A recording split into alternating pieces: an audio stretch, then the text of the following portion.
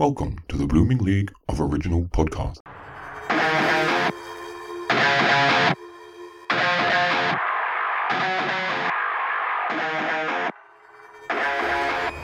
Hi there, and welcome to another extra special edition of Thrashing Treasure, the torture chamber musical comedy podcast that sets out to unravel the myths taken from Wikipedia's music pages.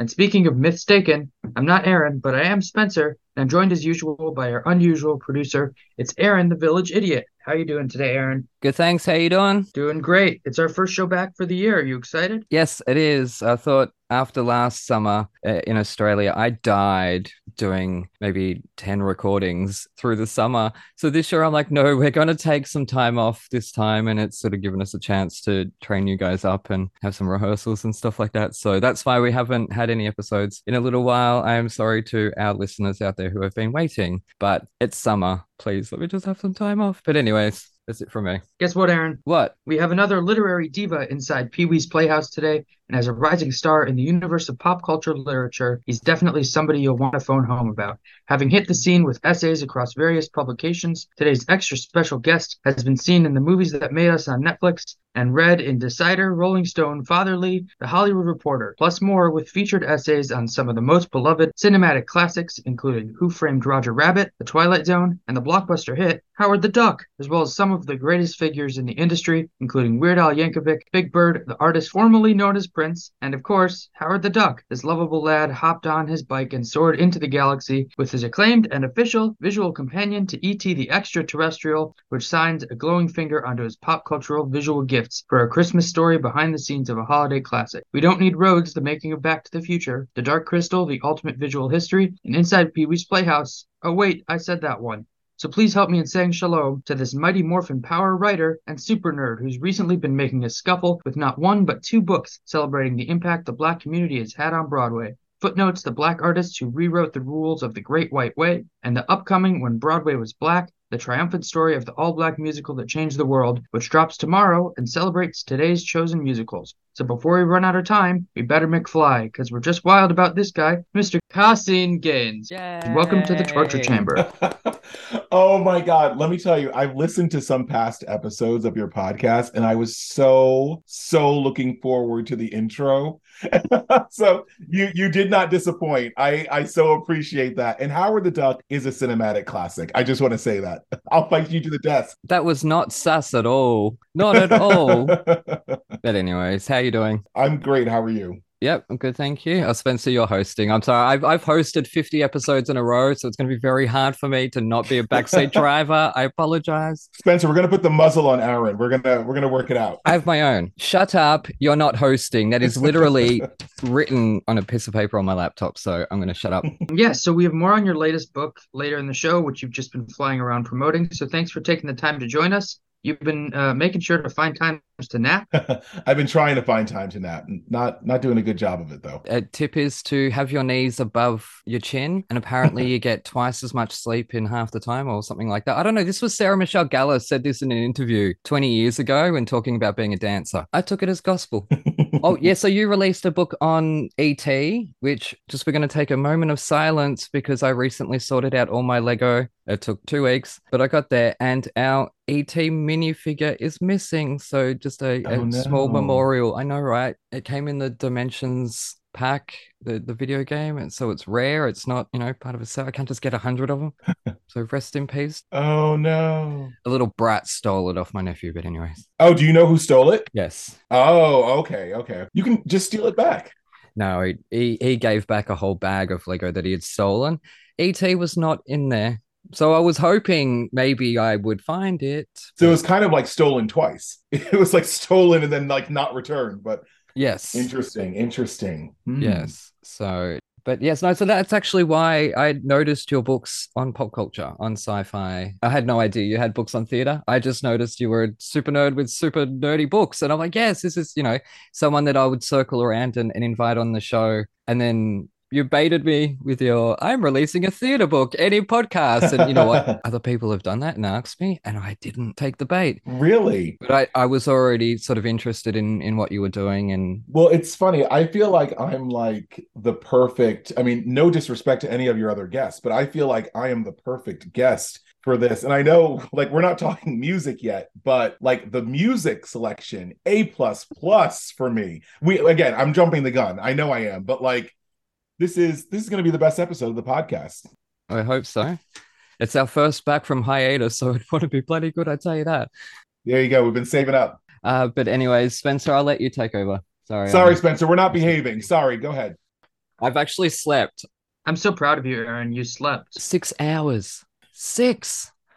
What? That's amazing. I'm not going to be able to tonight. I walked over to my apartment. There's one of the yellow signs that there's filming of a cop show tonight at 4 in the morning. And I'm sure it'll be very loud, and I will not be able to sleep. Try putting your knees over your, what was it? Knees over your chin? Try that. It might work out. I know you asked Sarah Michelle Gellar about that. That was not me. Anyways. So speaking of music, we're gonna talk about some metal. Yep. What would you be in your craziest, most over-the-top rider? Anything you could ask for. Oh God. The first thing that came into my mind is I love breakfast cereal. Oh, yum. So I would probably want like unlimited boxes of, and if I'm gonna be specific, because it's a rider, so you can do whatever you want. Yes. I would want in a clear bowl, like Fruity Pebbles, Cinnamon Toast Crunch, maybe just those two. And I would need organic 2% milk. Sorry, it's a little bougie, but it's what I would want. Orange soda. All my rider things are food. I'm realizing. And like a chaise lounge. I think those are all the things that I would want. Yeah, I'll tell you what. Do you know what goes really great with cereal? Ice cream. Oh my God. Chocolate, vanilla, doesn't matter. I love ice cream too. Yeah, no, always a big bowl of chocolate ice cream with Fruit Loops on top. I don't know what you guys call things in America. We have our own names for things here. We have Fruit Loops. No, Fruit Loops is the name. Okay, with Toucan Sam. Yeah. Yep. Yeah, awesome. Oh no, like you call Rice Krispies, we call Rice Bubbles, but it's still Snap, Crackle, and Pop. Wait, why are they bubbles? They're not really bubbly. I mean, I don't know why I'm asking you like you named them. Because they're puffed up. Yeah, I don't know. But fun fact, Wheat Bix were actually invented to turn society into a sexless society. That's why they're so bland. And this is no joke. The Sanitarium Corporation. Rice Krispies? No, Wheat Bix. Oh. Or Wheaty Bix, or they're like just the. We call them not mini wheats. Like wheat. I have no clue what you're talking about. You know, like frosted mini wheats, but they have them that are not frosted. Oh, they have them in like a big size. Yeah. Like a cake, like a thing of soap, but they're just like dry wheat flakes that are crunched together. No, we have those. I just don't think anyone eats them. I don't think anyone in the country eats them, but they exist. Well, no, because it turns everyone sexless. That's why, because we all caught on to that. That's like legitimately why they were invented, because they're so bland. And granola bars as well. So next time you go pick up a granola bar, remember you're not having sex tonight. But anyways, we'll move on from cereal. I'm going to get hungry because it is morning in Australia. So, Casey, what's your experience with metal, if any? My experience with metal is really slight. I mean, to be honest with you, I like pop music. So I like the metal that I've heard, you might say like, oh, that's like pop music. You know what I mean? Like, that's not like the real stuff. But I was really into when Mechanical Animals was out. That was a different time. But yep. I did not know anything at that time. But yep. Oh, none of us knew really. No. But I was really into that album. So no, I have a very limited knowledge, I guess, of metal. Are you both like lifelong metal fans? I'm not. Well, I'm punk, if anything. Like I used to have a mohawk and I love this. Oh, wait. I'm so sorry. Like I don't want to derail this whole thing, but then no. Like why can you explain to me a little bit like how you arrived at looking at metal albums? I'm fascinated by this. Well, I used to have different co-hosts and like a full-on metalhead knew nothing about musicals. And I'm like, well, I want to keep the show going because we're sort of on this trajectory going up. And so Spencer's stepped in and I've got 2 other co-hosts, but we're all team musical. I love this is so are you discovering these albums at the same time as your guests? Yes. Oh, that's cool. That's really cool. Well, I've done 80 episodes. This is our 81st of this show. So I've technically become a metalhead Clockwork Orange style just by being forced to listen to this. That's why we call it a torture chamber, because it is. Anyways. When I got into it, Aaron had just said, "Hey, do you want to come on and do a couple reviews of Broadway shows?" Because I live in New York, I'm a college student. My goals since I've been here is to see every show eligible for the Tonys. Last year I did that, except for I think like three. This year I've missed a couple because we've had some premature closings. Yeah. But I've really been trying to. I've seen all the musicals thus far. I haven't started the second set that's about to open in a couple weeks. We have like 12 things coming in. Mhm. And so I've just started doing those. And then when Aaron needed a co-host, I said, sure. Yeah, so this week I chose Body Count by Body Count because, yay, I like a good titularly eponymous album. So the opening of this album was very unexpected. There was that like sort of interlude, very unexpected. And then the first song was very like funky and hard hitting. And then we got to the another interlude. I really enjoyed the interludes because they let my ears rest. Which, being honest, like that's what they did. Well, look, fair enough because metal isn't for everybody. Yes, I really enjoyed the song Body Count. Had that really, really cool ethereal intro that reminded me of Stairway to Heaven, and then went right into that like punky section. And then really enjoyed Voodoo, very funky and groovy, which is someone who's a jazz musician and funk music. That's where I tend to go towards, and so I really liked that. I'll give it like a 4. Okay, yeah, I'll accept. I liked it better than a lot of our recent listens, because there was a lot more like funk and groove stuff than the past. It wasn't like as much. Yeah. I really liked that.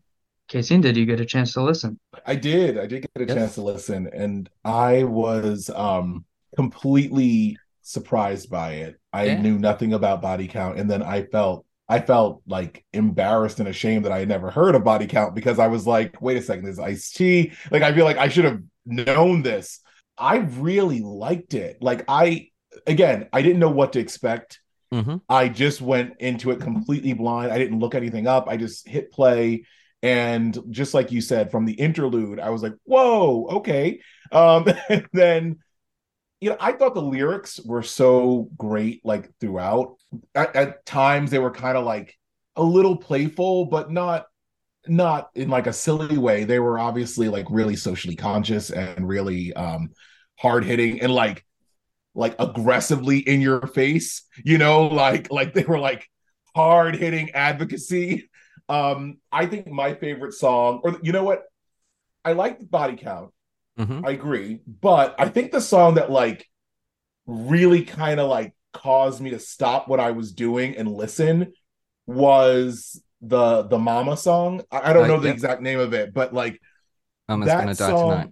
Mama's Gonna Die Tonight. That Yep. song is number one, like such a journey, such a journey, that song. And also, I don't know. I just liked what it had to say, like for a song about killing your mom, for God's sake. It was a song that I thought was like really, really kind of cool and important. And so I really liked it. I liked the interludes. They did give my ears a chance to rest too, but I also thought they all were just really appropriate lead-ins to the song, in that like 90s kind of vibe where interludes were more common. Sometimes the interludes had absolutely nothing to do with the song that was going before or after it. And I felt like this was a real album, it was like a beginning to end journey. So I really liked it. It honestly, as silly as it sounds, I know we're talking theater too, but like it felt like a concept album. Like I felt like I went somewhere from beginning to end with this album. Yeah. Now, just on the Mama song, I think it was the final song on the album, the overall message of that, like obviously, like if my mum was to hear that, she would be furious, be like, why are you listening to this shit? And she would take it personally. Yeah, same. As if I'm listening to it as some sort of attack on her. But the message in the song is the dangers of, I'll say, us as parents / guardians, because I do raise my nephew, on passing our shit onto our kids. Yeah. And where they take that out of the house, it is a problem for not just decades, it's been a problem for centuries with our species because human beings are fucking idiots. And let's face it, shitty behavior is cyclical. Mhm. And that's why it is cyclical, because we do pass that shit on to our kids. So that's what that song is about. And he's expressing his anger about that. And also, There Goes the Neighborhood, heartbreaking song as well. A lot of the songs on this album are a lot of Body Count songs, full stop, are heartbreaking as much as they are hard hitting, I think, because they're speaking such truth. There Goes the Neighborhood is a prime example of that. And I picked this actually because I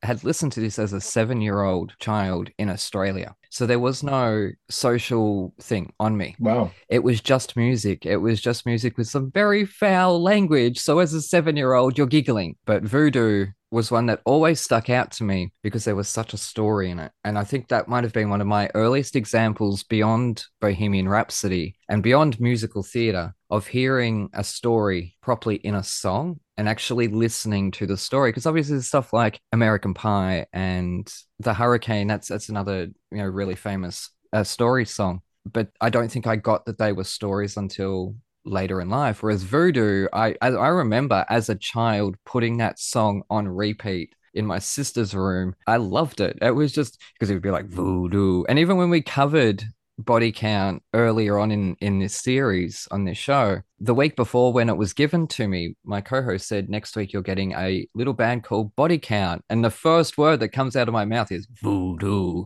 like that. Because it just, I remembered it. I hadn't heard it in 30 years.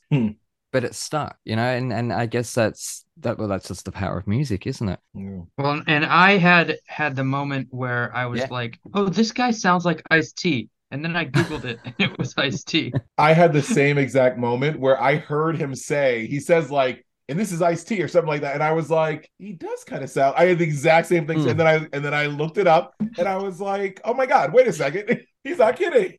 And yet I've known this my whole life. How weird is that? It's like we had spoken the other day about Shuffle Along, the musical we're about to do, that someone had said is how they gone their whole life not knowing this. And I'm like, how did I learn about this as like 11-year-old kid in Australia? Not just an 11-year-old kid. I'm so white. I am translucent almost. You put a torch up to me, I will glow all over, basically. So it does show that music, it will not discriminate. Yeah, really. The lyrical content that's in the intention of who's writing and who's performing it, obviously, as we talk about on this show. But yeah, so as I say, like I didn't walk away from this hearing the social messages as a child. I just heard fucking great music, that swore a lot, a hell of a lot. And, as a 7-year-old, I would giggle. So it's not funny. But as an adult, I gave the album we did last time, which I think was the most recent one, I gave that 5 stars. And I would definitely give this one 5 stars as well. So that's why when Spencer said 4, and I'm like, all right, I'll accept. You'll allow it. I'll allow it. Well, here's the thing with my ratings is like, it still isn't something that I would listen to like normally. Yeah. Like that's what a 5 stars is for me. So like that's why it was a 4. You don't think you would go back to this? You don't need to listen to it again. Like maybe I would, but like it wouldn't be like, oh, I'm gonna add this to my playlist sort of thing. See, but it's funny because I actually felt that way. I was like, I have to put some of these songs on my playlist from having never heard it before. Voodoo went in my playlist. Oh, yeah, well, there you go. Yes. And Body Count went in my playlist. Yeah. Which one? The Body Count Anthem or This Is Body Count? The first one. Yeah. Oh, I'm glad though. Because yeah, it does show, because we're going to talk about it lightly next week, how there is such a connection. There's a bridge. There's emotion in there. There's stories in there. There's hard-hitting messages. There's heartbreaking stories as well. There's anger as well. There is anger at the disillusionment of the man, or the patriarchy or the system, whatever it is, and it just happens to be in a different style. That's all. Same with punk. But I think what I like too is like there's anger, but the anger is also like I've got to do something. Yeah. It's not just like here I am sitting in this state. It's also like, no, I'm taking charge of this thing. Like this is like the system is broken, like you said, but I'm stepping up, and that I thought was really kind of like exciting to listen to. You know Yeah. what? Or I'll put it this way: for an album from 1991 or 1992, Mhm. like, that album sounds like it could have been from today in Yeah. terms of like what it was saying, and also like it just sounded good. I don't know. I'm a new fan. I think you've Yeah. converted me. Oh, awesome. But to saying that, that makes my skin turn cold that 30 years have gone past and this album is more relevant than ever today across so many boards, not just Yeah. one, not just the Yeah. one that is speaking of this album. And that's just, anyways, I'll have to put a dollar in the jar if I talk about politics on this show. Oh, I'm glad. I'm glad because, yeah, I never know. I never know with guests who's gonna like what and if something's gonna turn them off or it's gonna be too much for them. But and I'm also glad that you liked it, Spencer, because I was also worried about my co-host not liking it and then saying I hated it in front of our guest and we offend our guests. And what would you give it out of five? Sorry, Spencer, this is your job. Well, you already said it, Aaron. I want to give it a 5. I want to give it a 5, I think. Correct answer. Let's Well, see. there goes the neighborhood, so we're going to an ad break.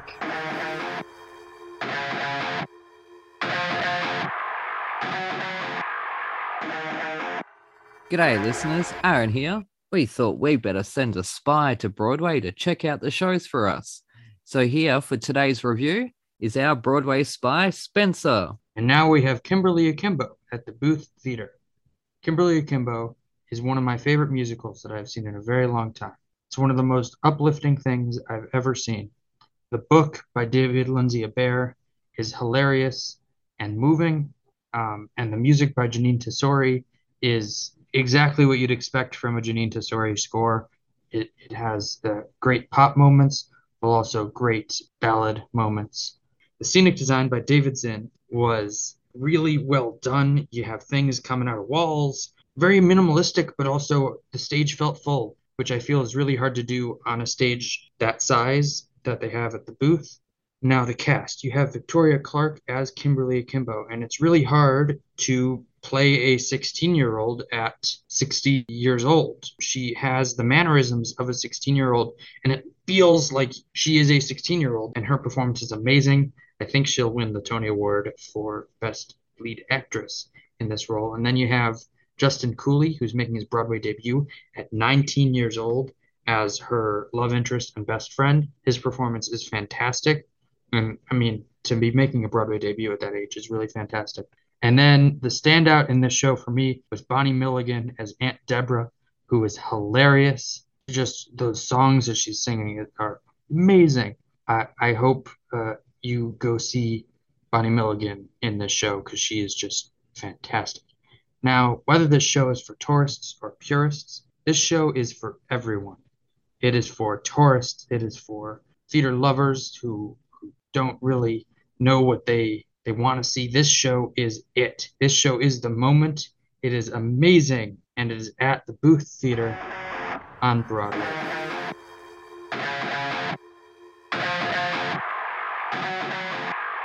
You're listening to Thrash and Treasure. I'm Spencer, that's Aaron, and we're joined by pop culture author Hayseen Gaines. Oh, now I didn't finish this fun.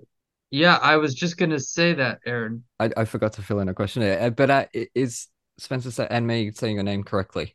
So it's Cassine, but it's okay. That's what I've been saying, but then Spencer said K-State, so I'm pointing the finger at him. Well, I'm American. Don't out Spencer. No, I will take it. I will take it. It's mine. Well, I wasn't sure, so we ask all our guests anyways. It's okay. We'll just do it moving forward. It's cool. Yeah, it's just like, look, if I know how to pronounce a guest's name and I'm deliberately mispronouncing it, I'm doing it just to shit stir that guest, which I've done.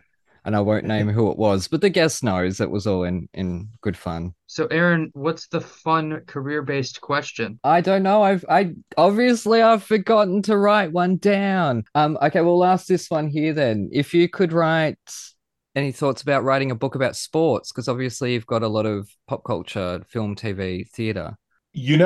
Not really, but I did have like really briefly, I thought about writing a book about the first like all black heavyweight champion. But then like that book had already been written, and it was like, so it literally lasted like 30 seconds. I was like, oh, that would be like a really cool like idea. And then I looked it up on Amazon and someone had already done it. And I was like, okay, I'll go back to my theater and aliens and talking ducks. That seems like where I'm better acquainted, I guess. Yep. So musical this week is Shuffle Along. Aaron, what'd you think of it? Alrighty. I've got a review. Would we like to hear it? Hear from me again. That's what we want. Anyways, when we first decided to shuffle along, it was admittedly with slight hesitations, given the lack of a cast album for either original 1921 or the 2016 Making of musical.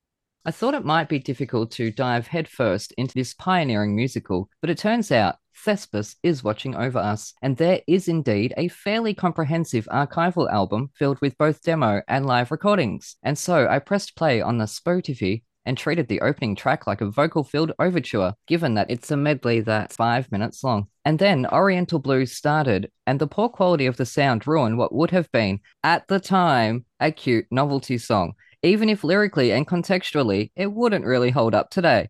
But I realized that it's more being done out of innocence and cheekiness than an act of hatred, and that is important anytime.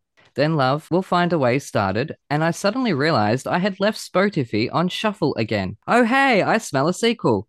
Anyway, I rectified the situation and re-listened to the overture medley before track 2 began, and I groaned. Politics, ugh, $1 in the jar.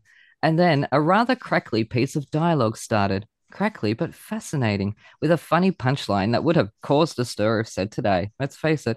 Admittedly, though, the shouty acting and crackly quality took some enjoyment upon the 5th, 6th, even 10th listen, especially whilst I'm using a soundbar and not my good surround sound. Anyways, it turns out I'm Just Wild About Harry, and I'm Just Wild About Harry is also a song I already knew, highlighting this show's impact on music in general. Also familiar was I'm Just Simply Full of Jazz and Mirandy. But the point must be made that I am a moron, and by my 15th listen, I think I've heard every song before, and Mirandy has all the makings of a classic earworm. But also, on a negative note, Mary Ann was not so nice. At less than a minute, there was a moment at 4 a.m. after a short nap that I pressed play, and that song went on for 10 minutes, or so it felt like, with its drawn-out Mary Ann. But it turns out I'd accidentally hit repeat. Moron says what? What can I score an album or show with such a mixed bag of quality, a very simple story, and no proper pro shot? Well, it wouldn't be fair on those levels to judge too harshly. So, for the second time on this show, I raise my white flag and surrender, because I may be a moron, but I'm not a complete dick. Just a semi, which means Spencer gets a surrender to use in the future. So, I loved the songs individually because I knew a few of them and I could hear what they're going for. And I knew there was this cute little, very, very simple story about two guys running for mayor and one wins and then someone else tries to defeat them or tear them down or something like that. And then I can't remember who runs off at the end of the show, but I knew like 3 or 4 of the songs just from pop culture in general, just from hearing them on commercials or with my nana. But then, as I say, by the time I listen to an album 15 times, there is always, every album, I think, hang on, had I heard this before? Had I known this? But I never know, is it just the past few days or is it the past 20, 30, nearly 40 years? Oh, God, I'm old.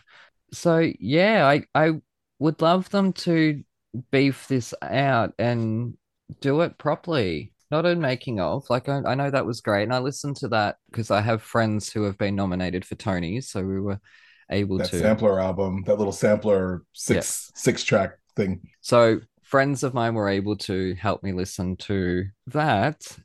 Having been given the sampler album, it was 30 minutes long, and only a couple of the songs were from this thing, but it's fascinating.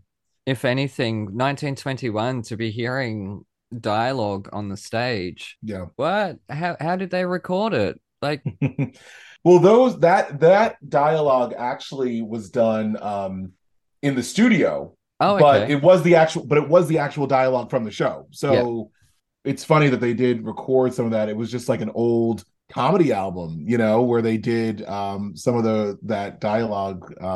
But yeah, the quality is so inconsistent, isn't it, on that recording? It's an interesting sort of thing.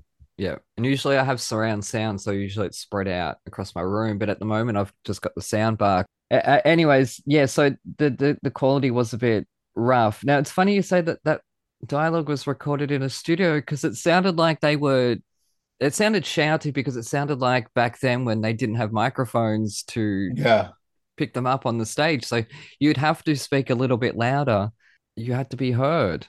Mhm. Oh wow. Yeah, so I found it fascinating, if anything, and that's why I feel like it's more of a sort of I don't want to say museum piece, if you will, but as opposed to just getting a show and being able to listen to the album and knowing the story, if you will, it's sort of like a Mhm. showcase of this is what was archival. That's what it's archival. So I do feel I would even if I was to give it a good score, I sort of feel like it wouldn't be fair because I wouldn't be judging it right. Does that make Mhm. sense? So yeah, but I'll allow it. I'll allow it, Aaron. awesome. You can Okay, wave thank your you. white flag. Yeah, awesome.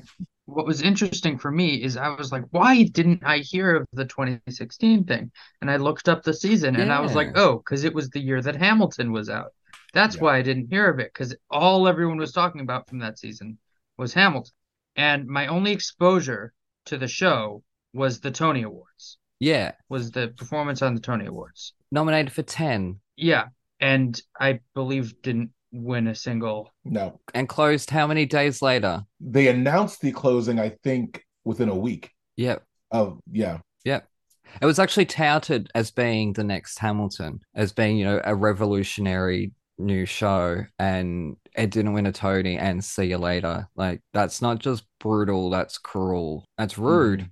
It's rude. It's rude on everyone involved. Well, there are other shows from that year that are fantastic shows that eventually got their due. I mean, I think of Waitress as an example that, it Mhm. ran healthily for Yeah. 5 years, partially because of stunt casting, but sometimes stunt casting works. And I got to see Sarah Bareilles in that show, and she was amazing. This show didn't need a stunt cast. It had Audra McDonald and Brian Stokes Mitchell and Billy Porter. Yeah, Yeah. they're not sticking around for the run though. For 3 years, and had it been given the time, they could have had some incredible performers come through there. But no, sorry, it pisses me off because when you think about it, this original performance in 1921 ran for 500 performances. Yeah. which was ridiculous for that time. And the 2016 ran for 100. It's Yeah, staggering. It's unbelievable. it's almost insulting. The thing that kills me is the lack of cast recording and the lack of pro shot. I mean, there is a pro shot at Lincoln Center, but I mean, Yeah. you have to be in New York. You have to be able to go. You have Yep. to. It's under lock and key. Yes, rub it in that I'm not in New York. Almost. Everyone rubs it in on this show. So sorry, but even if you're in New York, you still have to kind of have good reason to go see it. They don't just let Yeah. anyone in, and so it's a fascinating thing that you have this show with such a robust history, and yet the history, it seems, just keeps getting like papered over. It's kind of a sad thing. It is, and I believe it was revived. Yeah, I think in 33 and 52. Oh, okay. How did it do in 33? Oh God, that was some tense times in the world those years. Shit. Let's see. Let's. But it's a funny thing. The 33 production actually opened in 32 and into Okay. in Yeah. December, Yeah. and they anticipated it running through 33, but it closed so prematurely that it didn't even make it to 33. The show was called Shuffle Along of 1933, Oh but it yes. opened in 32 and never made it to 33. And the 52 revival had 4 performances on Broadway. That's it. Jesus Christ. How is it that the 1921 production is the most successful out of all 4 of these? I think it was just sort of innovative. It was innovative for 21, and Yeah, true. Yeah. I think what's interesting is, you mentioned, Aaron, some of the material not holding up, but even by 32 and certainly by 52, some of the material still didn't hold up, even that long ago. I would have thought that the racist terminology would have been accepted in the 50s more than today, but with the theater community, not so much. yeah, true. Yeah, I can understand that. Yes. So you had a lot of people in the theater community and a lot of people in the Black community that had no problem with the 21 show. Yeah. Or most people had no problem with the 21 show, really kind of saying like the 52 show was horrible and was a step backwards and we should be looking for better representation. And I, am certainly understanding of that point. Sure. Yeah. Now, so that I can understand. Yeah. But in terms of how America was at the time. Yeah. Well, and that's what you were saying the other day, Aaron. That's what you were saying the other day, that the fact that America accepted this in the 20s was crazy. And then we get to 100 years later or 95 years later, and that production lasts 100 with Audra, Billy Porter. It doesn't make sense to me. No. It's okay. She was fantastic in Ohio State Murders. Was she? I heard the show was stunning. I mean, I know someone that just saw it, I think 2 days before it closed or something, and they were like in tears that it was closing, like because it was that good. They thought like, yeah, it was crazy. It was really fantastic. I rushed it and I had front row center, and Audra was there like 5 feet in front of me. And it was one of the most like life-changing performances I've ever seen. Just to see her like that. Shame she wasn't singing. Yeah. Oh well, shit happens. Blew me away when Spencer told me that that's how the other two productions had gone. But when you look at it, was the 1920s, 500 performances. Like, you do 500 performances now, that's a major success. Yeah. Considering the times we're in with COVID, things are prematurely closing, but that's what it was like back then, because it was the 20s. Things wouldn't last forever. And there was like the Spanish flu and stuff like that, like things like polio and all that jazz. Prohibition As well. So in terms of doing a book on a musical from 1921, where do you begin? Where's your ground zero in all of this? How you came up with the idea, I guess?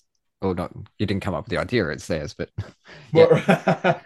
Yeah, so believe it or not, I actually saw the 2016 Shuffle Along the day before it closed. Okay, yeah. And that was not on purpose.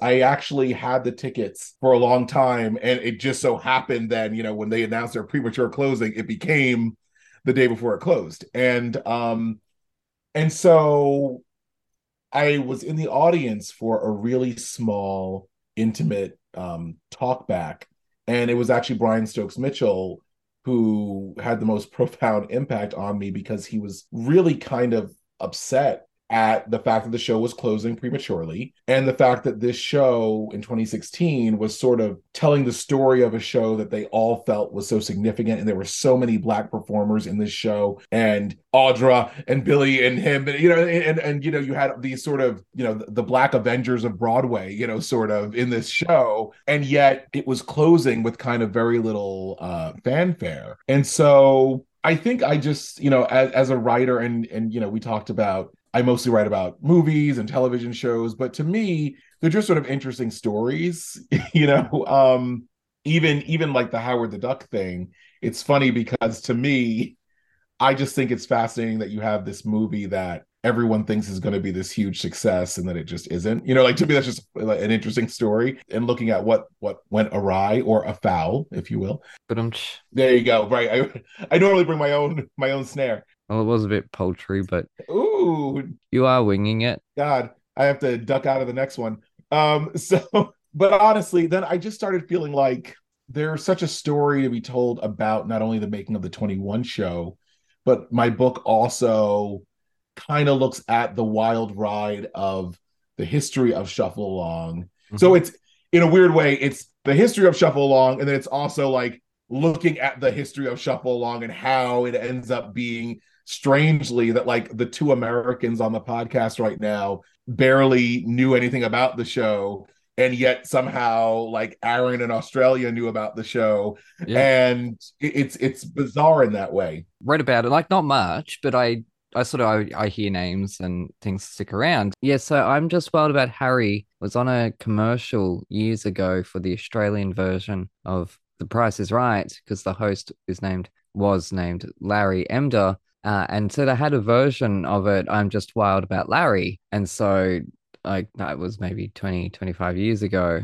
Obviously, I didn't know that song was from this show in particular, but also I did crossword puzzles for many years, and they were musical theatre ones. And so I had that many names of shows and composers and songs and all that jazz written down the name Shuffle Along had, passed my eyes numerous times without actually knowing, its full on impact. And I think I may have known about the D33 version, but again, that could just be the whole listening to things 100 times because I got theater books and stuff like that. And so there is a whole bunch of stuff that I learned as a kid that even now as an adult, and I hear Americans say, well, I didn't know about that. I'm like, how do I know about that then? How on earth was I such a nerdy learner kid that I was sitting there reading theater books as an 11-year-old kid to know stuff like this? It just goes to show screw borders and screw time and all that. Music will reach wherever and it will last if it's good. It doesn't matter who, where, what, why, and how, in my opinion, because it's music. Yeah. It's music. It has no solid form. It can fit everywhere. Well, that's really profound. Pat on the back, me. Yeah. I like that for a transition, Aaron. So we're going to shuffle along to an ad break.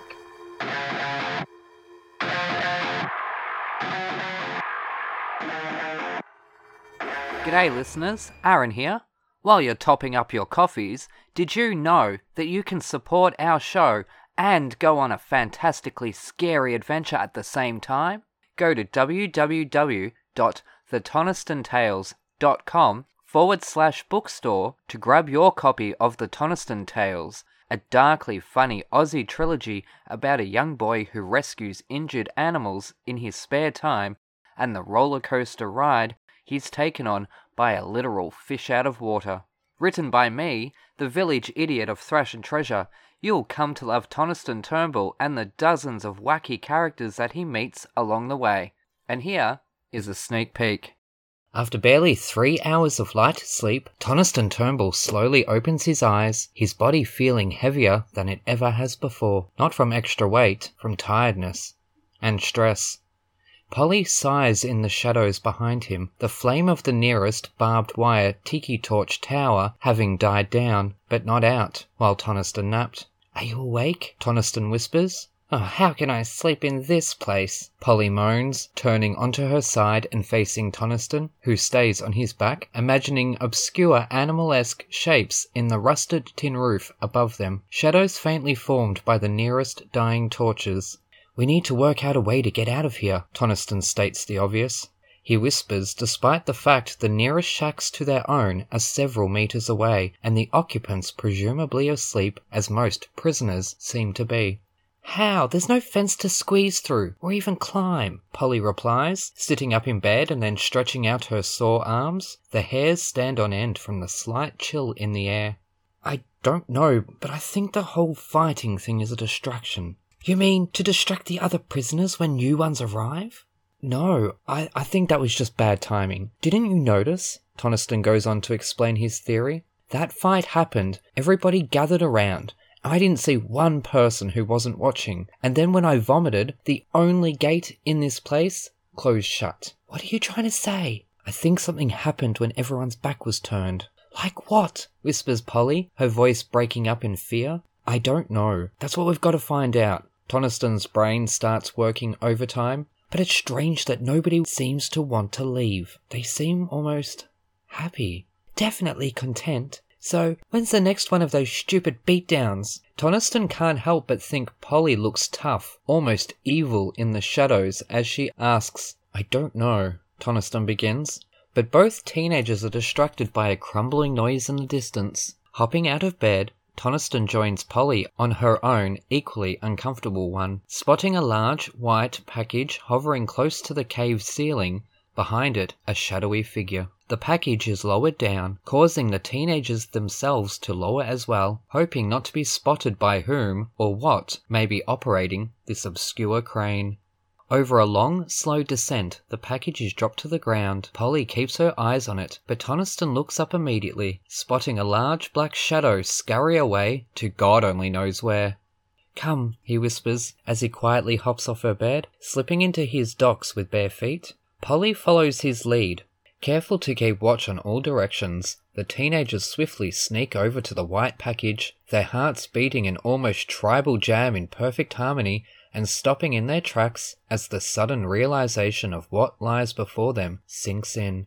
A woman, seemingly in her early 20s, wrapped up in bandages from the neck down. No, not bandages. Is that spiderweb? Polly asks, completely mortified at the prospect. Grab your copy of The Toniston Tales from thetonistontales.com/bookstore today.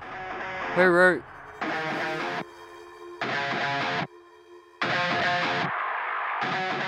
You're listening to Thrash and Treasure. I'm Spencer, that's Aaron, and we're joined by a rising literary star. I'm going to say it wrong. Can you correct me again? Cassine? Cassine. Cassine, okay. Cassine, yeah. Cassine, yes. We're joined by rising literary star Cassine Gaines. Star, not store. You know what, Aaron? You can put it together. I'll do it again. I can whip my magic. Yes, I know. All right, go. Sorry. Here, I'll give you a good take of it. Okay, yep. You're listening to Thrash and Something. You're listening to Thrash and Treasure. I'm Spencer. That's Aaron, and we're joined by rising literary star Cassine Gaines. No. Did I say it wrong again? Cassine. I've been in class all day, okay? Yes, it's all good. Okay. Oh. Cassine Gaines. We've just got a few questions about your hopes and dreams for the future. Aaron, you're going to put that together. Yes. What's the most surprising thing you've learned about yourself since your career has taken off? Ooh, boy. How much I can do with so little sleep. Yeah. I think that's maybe it. You know, I don't know if humans are supposed to function. I'm actually really good at putting a lot on my plate, but sometimes I realize I put too much on my plate, and by that point, it's much too late, and all I want to do is just cry and melt into the floor, and when that happens. But unfortunately, I often don't have the time to even do that. So. I mean, it was Jesus walked in a desert for 40 days. He could do it, and yet half of us can't even operate without a nap. You know? That's true. You're stranded on a deserted island with the worst possible human sci-fi character. Who would you never want to be shipwrecked with? A human sci-fi character. Okay. Yeah, because look, monsters would be the worst, full stop. So I thought, no, I'm making it harder for you. No, the answer would have been Jar Jar Binks, without a doubt. Yeah, well, yeah. There you go. Human sci-fi character. That's such a good. Wow. There's a lot of dickheads. There's a lot. I'm doing a lot of thinking. Oh wow. Oh, you know who I would pick? Oh, wait. I can't think of his name, but I'm gonna tell you the character. Okay, you'll get it. The kind of like the guy that gets possessed in Ghostbusters. Not Rick Moranis' character. But he's got like a kind of curly hair, glasses. Again, not Rick Moranis. I feel like I'm describing Rick Moranis still. Maybe it's Ghostbusters 2. This is like the worst answer. I can't remember the guy's name. He's such an annoying character, though. He really annoys me. It's Ghostbusters. Oh, the boyfriend. 2. Yes, He's the exactly. Boyfriend of, yeah. Yes, I can't take him. That's exactly who I'm talking about. I hope the listeners know who I'm talking about. We'll have to. Ashamedly, I don't. I'm Googling names of characters in the movie. I could do the same. Let me see. I'm like positive it's Ghostbusters 2. Or I'm not, actually I shouldn't say I'm positive. I think it's Ghostbusters 2. No, I have no idea. I'm looking. Wikipedia, way to not be helpful, Wikipedia. Wait a second. Yeah, I'm not seeing it either. Is it the first Ghostbuster? Oh wait, it's Dr. Janos Poa? It's this guy. I'm realizing this is so not like entertain. It's this guy from Ghostbusters 2. Can you see him? Oh, yeah. Yeah, that guy. I have no idea. I'm sorry. This guy drives me absolutely nuts. He would drive me off the island. He is the art restoration expert in charge of the Manhattan Museum of Art in New York City. That's what it says in the description. He is the secondary villain in Ghostbusters 2, and he would be my least favorite person to be stranded with. And I think he counts as a sci-fi character. Yeah. This might not be a very satisfying answer, but it's my personal answer. No, he does sound really boring. I wouldn't like to sit next to him on a bus, let alone a desert island. You don't want to be on a island with an evil with an evil possessed art critic. I mean, nothing about that No. sounds even remotely entertaining. No, that's it. Sorry, Spencer? I would second that with the EPA guy from the first Ghostbusters. I would not want to be stranded with him because he's such a douchebag. Yeah. He's not even evil. He's just an asshole. They've got some interesting characters in those Ghostbusters, like those Ghostbusters films. Sorry, I'm taking us down like a weird tangent, but like That's fine. they're, God, I feel bad saying this as like a pop culture person because you never know, but they're like so much better in your mind than they are to like sit down and watch. You know, like the effects are better in your mind. Like everything is better in your mind than like when you actually sit down and watch them. Now, see, that's the thing. When this whole Ghostbusters 2016 come out and this whole, I'm not sexist, I just don't need a new Ghostbusters, I was literally sitting here going, what's actually so good about those original movies? Because I watched them recently and they weren't that funny. I didn't laugh very much. They weren't scary. The special effects were the 80s, so they weren't, you know, they weren't blended like we're used to now. You know what I mean? Like I couldn't see the attract or the affection that people had for it other than they grew up with it. Yeah. But having said that, they had a problem with the remake. Oh, I don't need a female Ghostbusters, but you need a third fucking movie where they're passing the baton on to their fucking children? Really? Look, and I will proudly say I don't really have a problem with the 2016 Ghostbusters. Yeah, I know that's like heresy to say, No, but that's not. But I thought it was good. I mean, I saw it in theaters. I mean, it wasn't like, did it change my life? No, but I mean, there are lots of things that don't change my life, but I don't hate them and you know, ruin your life. Yeah, they don't ruin my. I don't know if I've ever seen a movie that ruined my childhood. You know, no matter how bad it was or what it was a remake of, ruining my childhood. That's a lot to put on a 2-hour film, I think. But yeah. Speaking of movies, segues are us. Yeah, go on. Spencer, you win the gold medal for the best segue of the night. There you go. Yeah, that was. Well done. You're going to the perfect movie marathon on a Saturday night. What 3 movies are you watching, and what snacks are you bringing? The Back to the Future films. Yeah. And I'm bringing. Oh, you know what? I'm not bringing Roads. No, I'm tired. That's a bad. We don't need a Roads joke. What am I bringing? I'm bringing Twizzlers. Yeah. Do you have Twizzlers in Australia? Sure, right? They're the twisty raspberry licorice type things with a sherbet in the middle. No, there's no sherbet. Oh, well, we do have ones with sherbet in them, and I think we have ones without them. Yeah, so I don't know if we call them Twizzlers, but yeah. You have the right concept. Can also Red Vines is the other name of them. Oh, Red Vines. Red Vines. No, we don't call them Red Vines. I just think we call them red licorice. Like we had though, they're not the red licorice, but these raspberry flavored, we call them lollies, not candy, right? And they were for many years called Redskins, and that's obviously changed now, right? And they changed the name to Red Rippers. So of course, all the conservatives, all the right wingers were like, "Oh, good on ya! Now you've named it after a serial killer. I'm offended. I can't eat it now." And I'm like, okay, a racial slur or a racial term versus a serial killer? Really? You think that's worse, you absolute morons. Anyway, sorry, that's society for you. Sorry. Yeah, Back to the Future. I kind of did expect that answer, to be honest. If you can I say though, but that's only because you limited me to 3. But if you had said any film series, I would have said Planet of the Apes. Oh wow.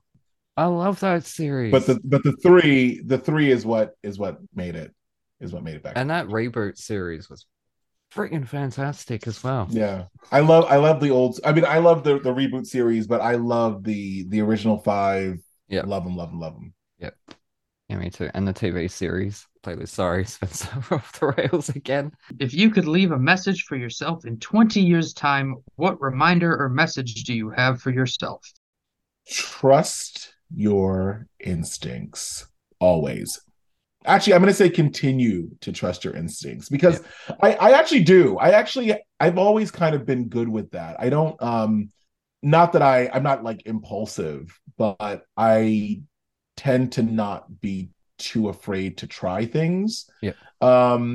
But I would hope that I don't lose that because it's done pretty well for me so far.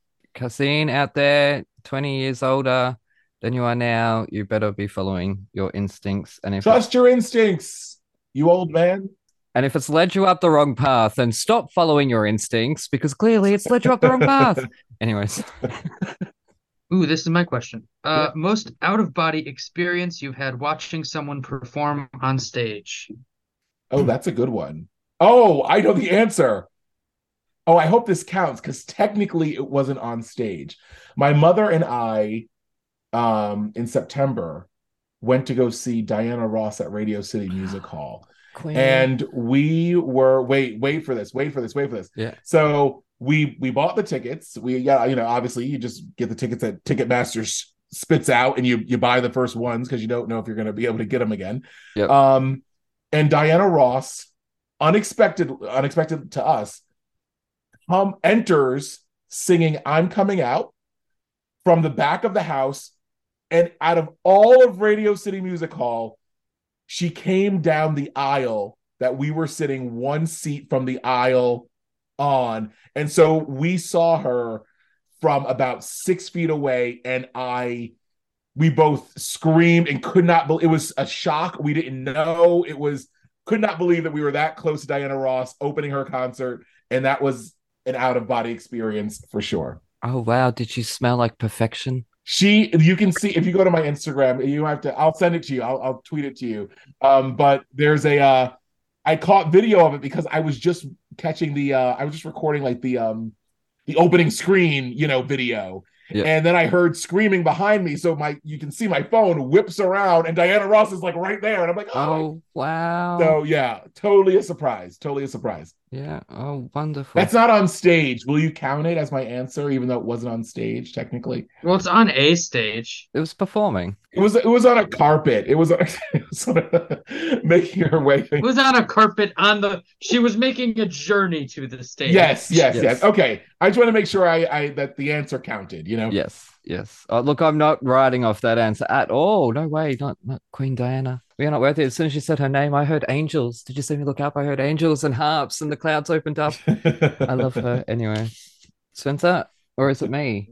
No, it's me. No, it's you. You spelled favorite wrong. I spelled favorite correctly in the correct English way since they invented the fucking language. Favorite. Anyways, favorite childhood memory that still makes you laugh today. Favorite childhood memory that still makes me laugh. Or cry, whichever one. I don't know if I have a memory that makes me laugh today. Like I had a wonderful childhood. I didn't have like a tragic childhood, but I can't. One that really makes me laugh. I don't know. The thing that keeps sticking in my brain, which I don't know why it is, but like I just remember there was one year that we all got Nintendos. I was saying we all, my cousins and I didn't have. My younger brother is 12 years younger than me, so I grew up for a lot of my life as like a single child. It's kind of weird. Yeah. But I had cousins that were very close in age, and my grandfather used to dress as Santa Claus, which we never questioned. And one year he gave us all Nintendos, and that is like a memory that's like seared in my brain as being like a really nice memory. It doesn't make me laugh. It doesn't make me cry either. It just kind of like makes me feel warm and fuzzy. And so fills you with joy. Yep. Yeah. No, that's fine. And last question, we'll end on a fun one. Disneyland versus Universal Studios. Which theme park reigns supreme? I'm gonna go with I think I have to go with Universal only because I can only take so much Disney. I have a lot of people in my life, like a disturbing amount of people that are obsessed with Disney. And I just, I see, you know what? I can't. Like, I wish, honestly, it's like, I wish I could, I think I would like Disney more if people weren't obsessed with it. Is that fair to say?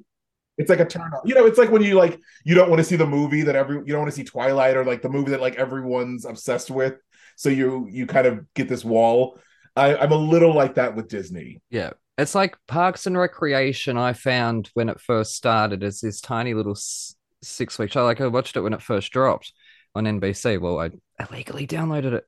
And then it got a season 2, right? And I came back for season 2, but then suddenly over season 3 and 4, it started exploding into this massive show. And I stopped watching it because everyone was watching it. And I don't need to watch it anymore, do I? Because I am that petty. Anyways. Leslie Knope doesn't need me. No. But Ron Swanson does, or I need him. Anyways, that's another podcast for another day. But yes, no, thank you so much for joining us. I know it's obviously been such a whirlwind for you lately, and no problem. Thank you so. I'm glad we were able to work this out. I really am, and I really genuinely appreciate the music selection. I'm not bullshitting you. I really enjoyed it, so I liked it. And Spencer, if you're around next week, come by the Museum of Broadway. I'll be there, and I would love to meet you in person. For sure, I will. You said Wednesday? It's Wednesday at 6, but I think you have to register, but the registration's free. Like there's no cost to go. And if you want to get a book, you can get a book. And if you don't want to get a book, that's fine too. Plugs. Sorry, plugs. Oh, yeah, plugs. We completely, because we don't usually do them because performers have been not performing lately. Yeah. So it sort of feels rude saying, have you got anything to plug? Now we do. And they're like, no. Now we do. And we completely forgot. So sorry to cut you off then. I just wanted to remember before we... No problem. So, Spencer, do you want to... Have you got anything to plug? Well, I have a new book, When Broadway Was Black, and it is out on February 7th.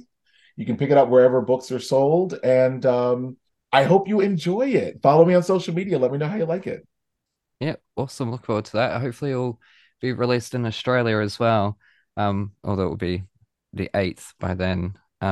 Yeah, so that's tomorrow, actually. For anyone listening to this on the day this episode drops, we're timing it to drop the day before the book is released. So best of luck with it all. I'm so excited for you. As I say, look, you caught my attention with your nerd books, your E.T. and your Back to the Future and, Pee-wee's Dark Crystal. Dark Crystal. The Dark Crystal. Oh, my godfathers.